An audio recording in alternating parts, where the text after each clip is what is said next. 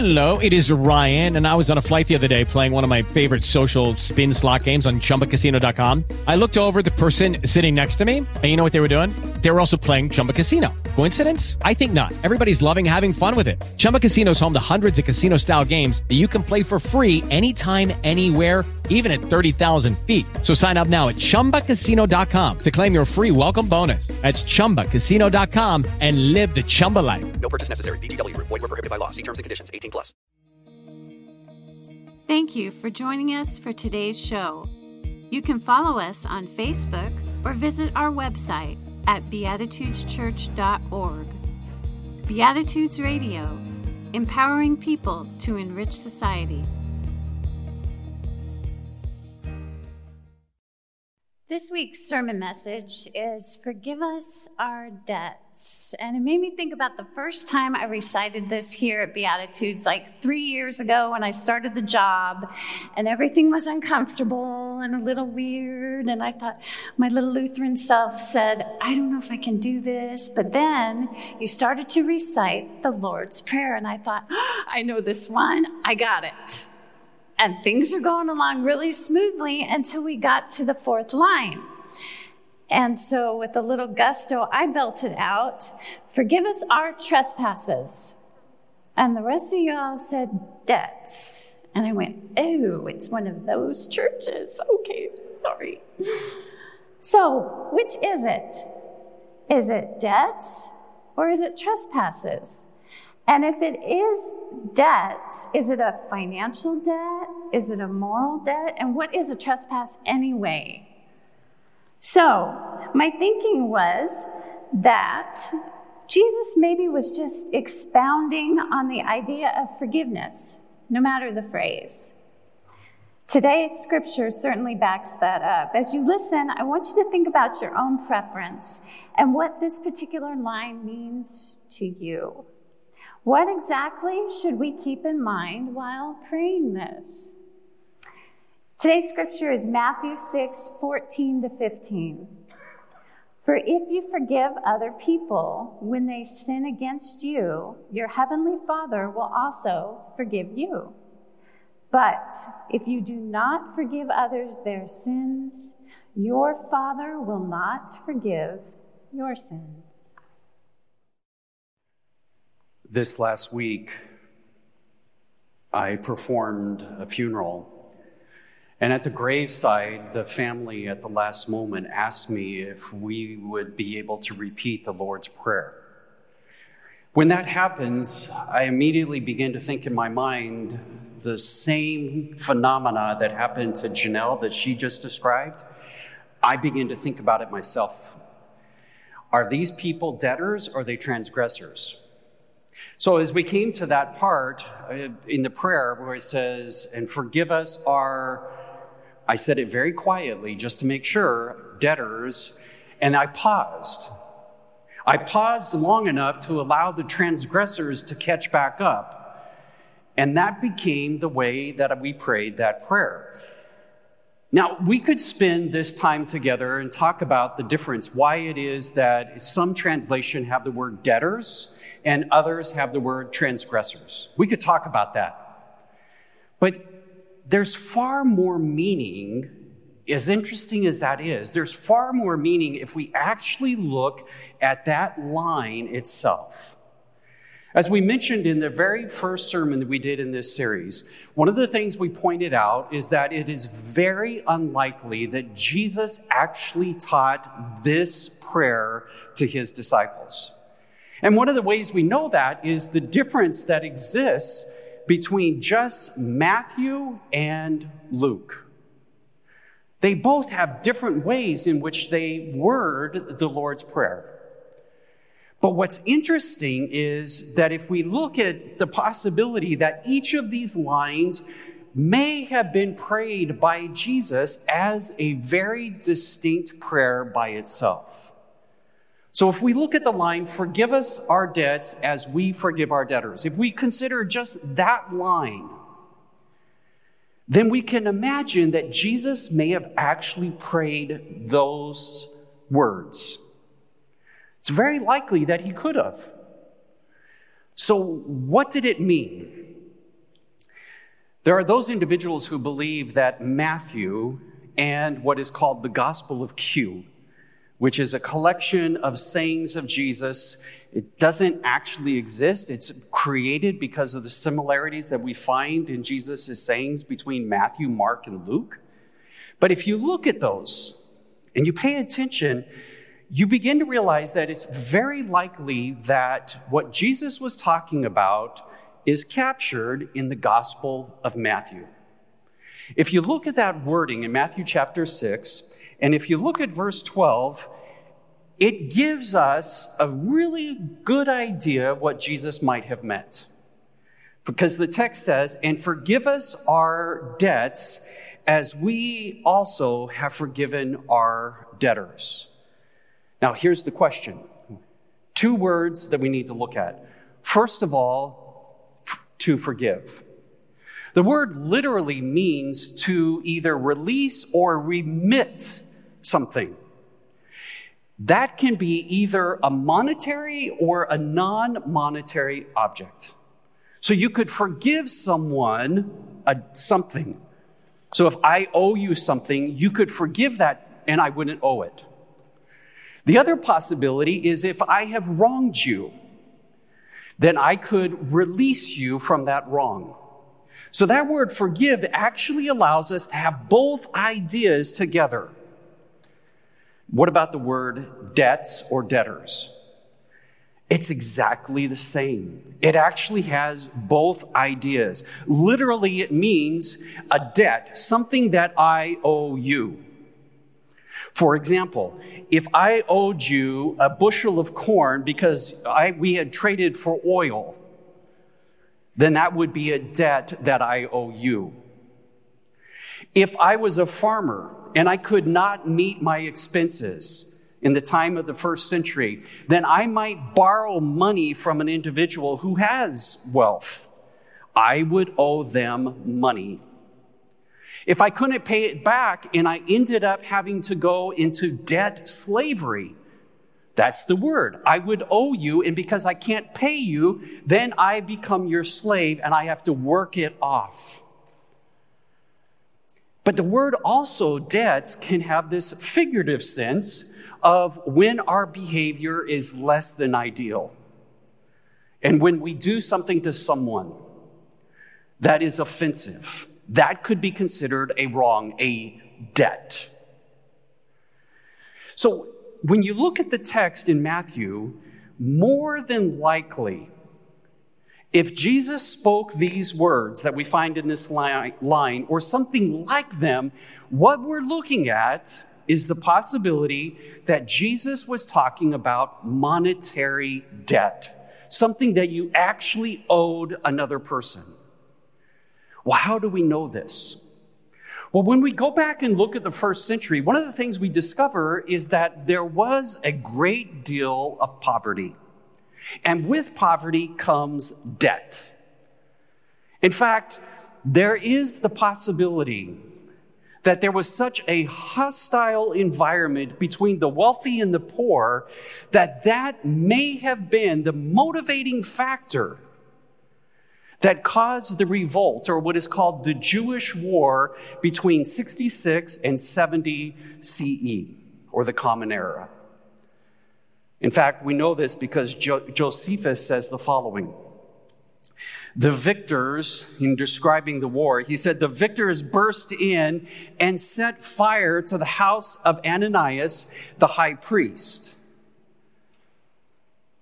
Then, notice what happens.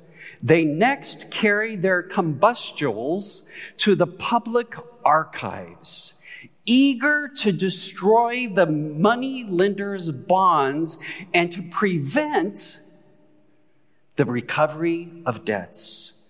And why did they do this? In order to win over a host of grateful debtors and to cause a rising of the poor against the rich. So apparently there was this hostile environment between the super wealthy and the poor. And the majority of the people were poor. They were in debt. And so those who decided, now we've had enough of this, they decided that, number one, who was responsible was one of the religious leaders. And then number two, one of the things we'll do is we'll go in and we will destroy all the parchments that have a record of this debt. And then the people will know that no one can collect their debt anymore, and they will have the courage to stand up against the wealthy. So it's very, very likely that when Jesus spoke this line, he had in mind something to do about monetary debt. But it didn't remain that way. Because by the time that Luke writes his gospel, Luke already is introducing something different. Look to what Luke says in the Lord's Prayer as recorded in chapter 11. It says the following, "And forgive us our sins." Not debts, sins. A totally different word. But Luke isn't willing to just completely make it figurative. So he adds the next line, "For we ourselves forgive everyone indebted to us." So it's almost like Luke is saying, I'm going to test out the water and see how this feels.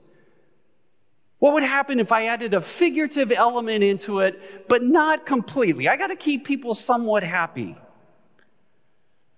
And that's why we have this different reading from the Gospel of Luke.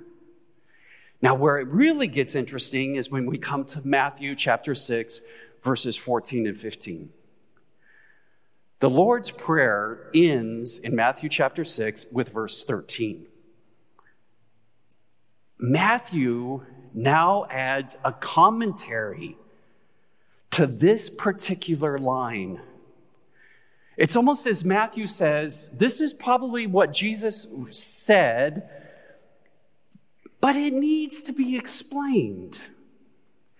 It's elaborated on, so people will really understand what it means. Notice again, Matthew chapter 6, verses 14 and 15, what the writer says. "For if..." Don't skip over that word too quickly. If. Conditional. "For if you forgive others for their transgressions," notice the word shift. It's no longer debtors. This word is far more figurative in its meaning than the word for debt is. So while the word debt leans toward the monetary side, this word leads toward the figurative side of an action or words that you would speak or actions that you would do. "For if you forgive others for their transgressions, your heavenly Father will also forgive you. But if you do not forgive others, then your Father will not forgive you your transgressions." Two things to notice about this commentary that the writer tacked on to the prayer. Number one, it's conditional. You want to be forgiven? Forgive. Number two, the writer in this commentary has completely taken this idea of debtors, of a monetary debt that you owe someone, and has made it completely figurative. And so we see this shift begin to take place. What's interesting is that here in the 21st century, we much prefer this idea of forgiveness being something that we did wrong. We ask God, forgive us. That's what the prayer tends to lean toward. But I would like you to think about the possibility that maybe that original meaning is still applicable for today. Because when you stop and think about it, what it's like right now in the 21st century is very close to what it's like what it was like in the first century. Poverty, continues to exist. Debt continues to exist. In fact, in the last 30 years, we have seen a rise in debt because of the inflation that has taken place. We could talk about medical costs and how the cost of medical care continues to rise. We could talk about the cost of homes. Right now here in Arizona, it's like being on a roller coaster. 20 years ago, 15 years ago, prices went like this, and then they plummeted. Now we're seeing them doing this again. And now it's wondering, is it going to continue to go up? Is it going to plateau? And if it plateaus, will it slowly rise or will it crash again? And not only that, but because of the shortage of houses, rent is going up like crazy. More and more individuals cannot even afford a place to live. But the one that really amazes me is college education. Listen to this. Students at a public four-year institution, paid an average of $3,200 in tuition in 1987 and 1988. That's what it would cost you to go to school. $3,200. Now fast forward to 2017, 30 years. The average has risen to $10,000. In 30 years, from 32 to 10,000.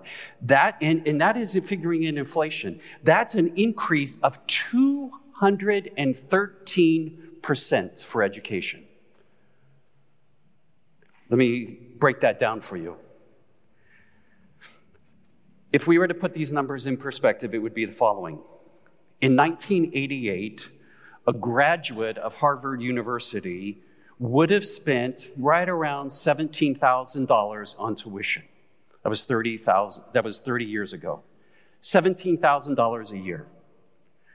Now, this same person is in their 50s. And if they want to pay to have their child go to Harvard, they have to come up with $45,000 a year for their child to get that same education. $17,000 to $45,000.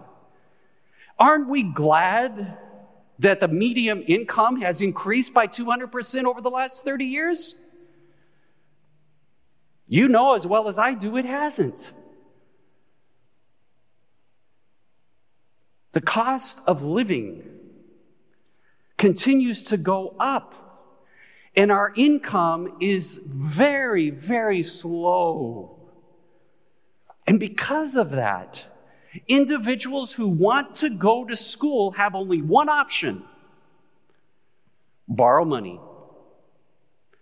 Either their parents are borrowing it, or they're borrowing it, or both of them are borrowing it. The average graduate right now is leaving college with $32,000 in debt. That's the average. That's public school and private school. $32,000 when they leave and get their diploma, and there's no guarantee that they'll have a job. We are in the same situation.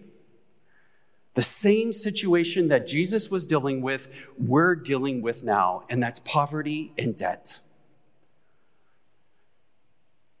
Well, what would happen if we took Jesus's that one line literally? What would happen?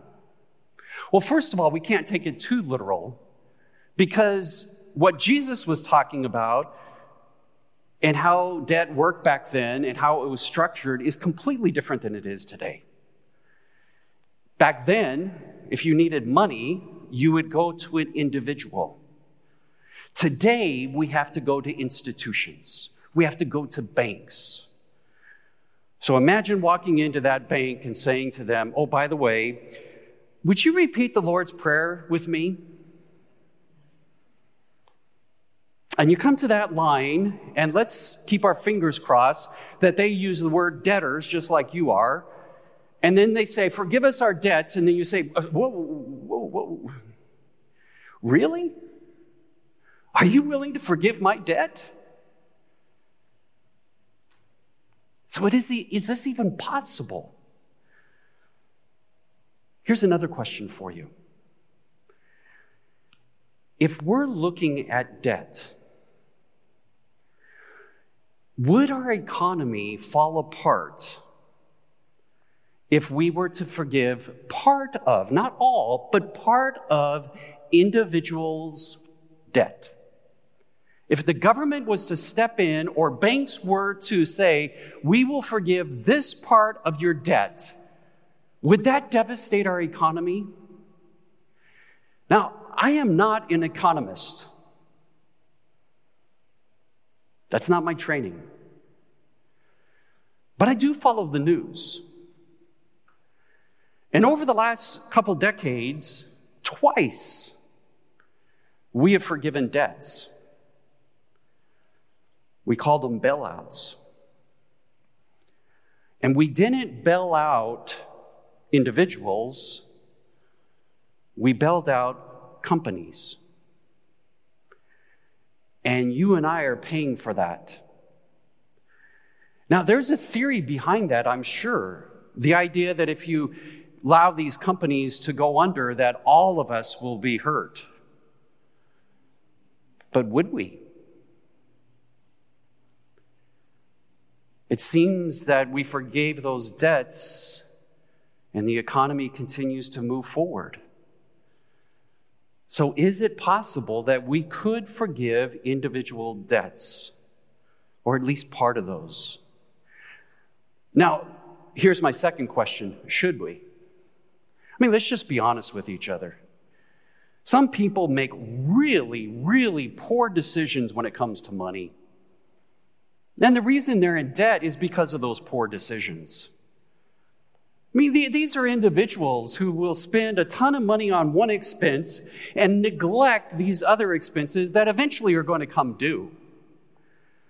So because of their ineptitude, should we actually bail them out? Should we forgive their debts? Or should we just teach them a lesson, you know? Make them learn. Bring the stick out. Susan Wilcox, who is the director of campus ministry at St. Joseph's College in Brooklyn, she says the following: you don't enter debt alone. It's relational and communal. 1 in 7 Americans are in debt. 1 in 7. Look around. More than likely, you're going to find a percentage of us here currently in debt. 1 in 7. And then she says the following: how is it that all of us happen to mismanage our money at the same time? So this idea that somehow all debt is eventually taken back to people making bad choices, she says it doesn't fly. She says it's part of a system.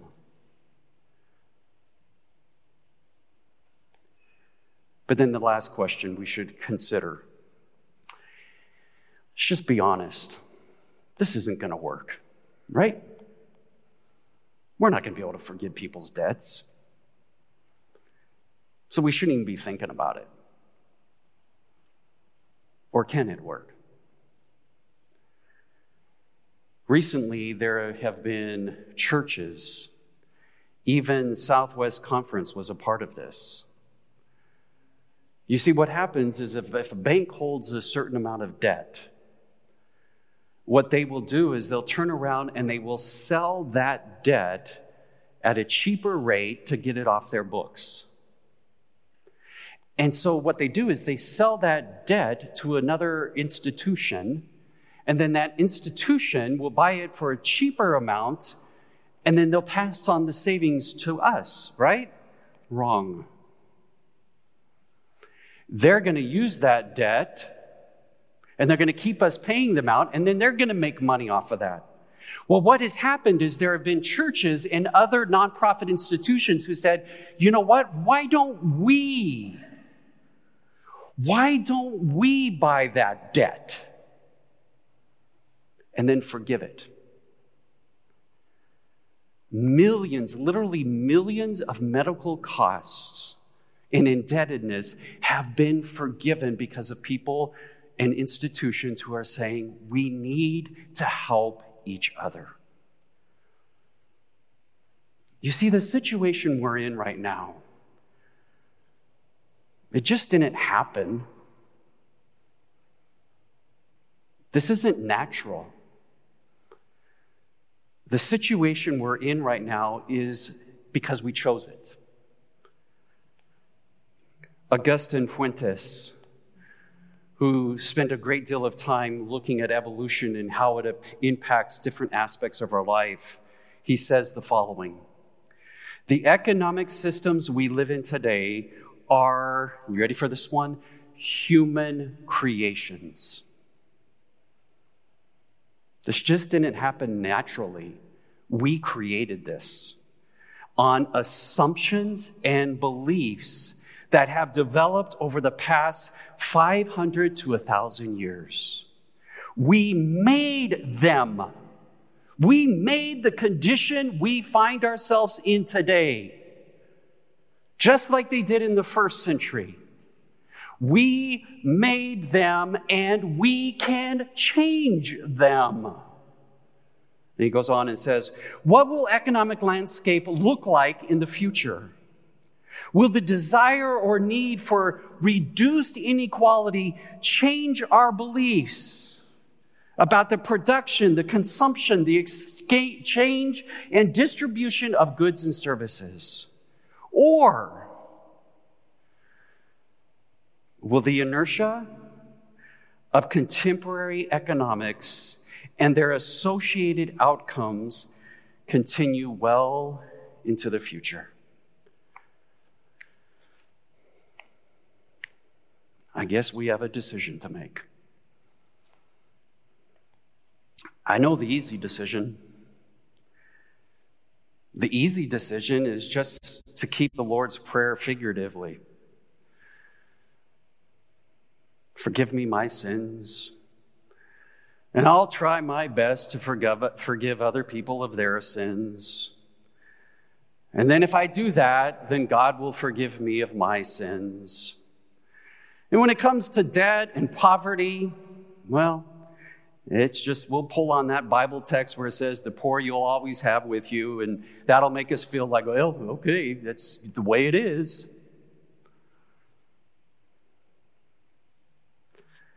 Or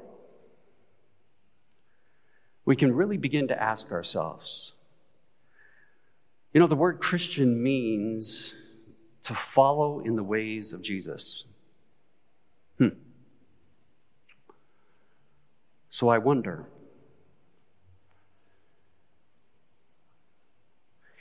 if this idea that Jesus was serious about monetary debt was true for the first century, and here we are 2,000 years later, and we still say we're Jesus' followers, I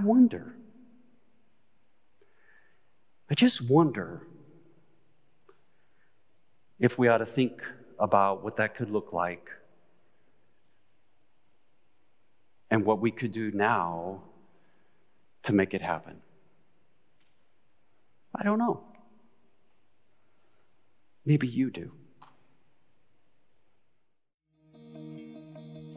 Thank you for joining us for today's show. You can help us to continue this program by making your donations at beatitudeschurch.org/online-giving. Beatitudes Radio, empowering people to enrich society. Lucky Land Casino, asking people, what's the weirdest place you've gotten lucky? Lucky? In line at the deli, I guess? Aha, in my dentist's office. More than once, actually. Do I have to say? Yes, you do. In the car before my kids' PTA meeting. Really? Yes. Excuse me, what's the weirdest place you've gotten lucky? I never win and tell. Well, there you have it. You can get lucky anywhere, playing at LuckyLandSlots.com. Play for free right now. Are you feeling lucky? No purchase necessary. Void where prohibited by law. 18+. Terms and conditions apply. See website for details.